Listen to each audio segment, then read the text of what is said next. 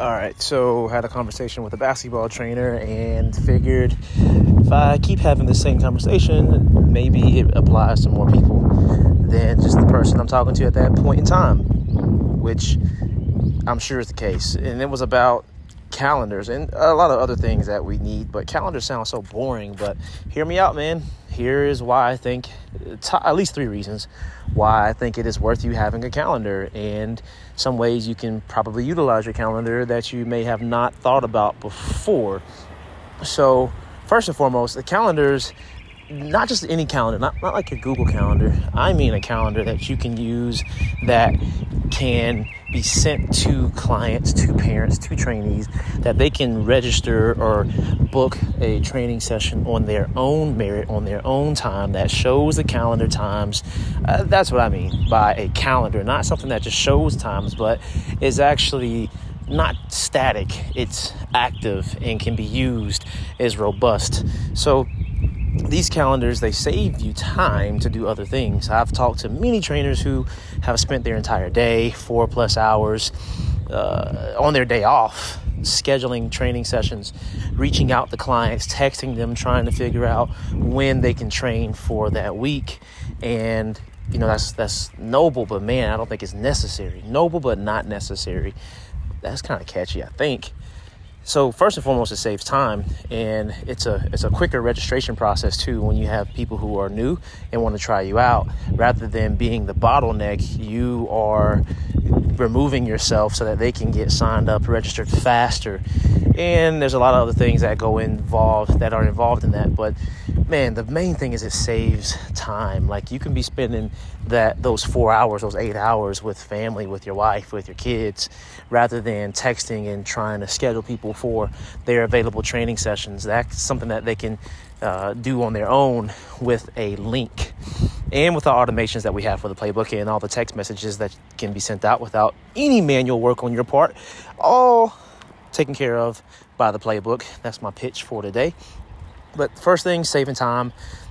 Second thing is it helps with your bookkeeping, the accounting of the sessions that trainees have come to. Sometimes trainees would probably parents would probably try to get over on you like, hey, we paid for this many sessions, we've only come to this many. And that may not always be the case. Maybe they came to more sessions than they remembered. Maybe they aren't trying to get over on you. Maybe they just don't remember. And you actually having it written down and calculating and seeing and updating the books whenever somebody comes or does not come, that is something that can help you out. So somebody may be a no-show and they don't let you know that, hey, I wasn't able to come this day because of this reason or that reason. Not usually your problem, right? If they're on the calendar and they don't let you know before whatever your cancellation policy is, then that session probably should be counted against them. Not for everybody, for sure, but for the ones who maybe abuse that system, absolutely. So you can have better bookkeeping, and you can see, if anybody's not pleased with their service, it's like, hey, you don't come to more than 25% of the training sessions that you paid for. So how do you expect them to actually improve at all? So it helps you to have better conversations around that. And the last reason, which is not the most important, but it is something that should be considered, is the income. So absolute income versus relative income. Absolute income is how much we make for the year, how much we make for the month, how much we make for the week. Absolute income is that after a collective period of time. But the relative, I'll take it back. Let's say absolute income is for the year, right? That's the absolute income. The relative income is how much we make for the hours for maybe that month, maybe for that week. We can calculate that if we have the number of hours that we are actually on the court. So basketball training sometimes doesn't have a super high absolute income because we're working part of the day usually on the court, unless it's the time it is now, summertime. This is the busiest time. When it gets to the school year, unless you have a lot of pros or unless you have a lot of homeschool kids, you really don't train during the school duration, which is usually like around 8 a.m. until 3 p.m. or 4 p.m. So you can calculate what your relative income is, how much you're making per hour, and you can see if it's where you want it to be or if it's lower, if it's higher, and start to gauge what things you can adjust to get to that number that is ideal for you. So to recap, my reasoning for why it's worth getting a calendar. One, it helps you to save time doing other things. It helps to have a smoother registration process. Two, it helps with bookkeeping and accounting for sessions that people have or have not come to.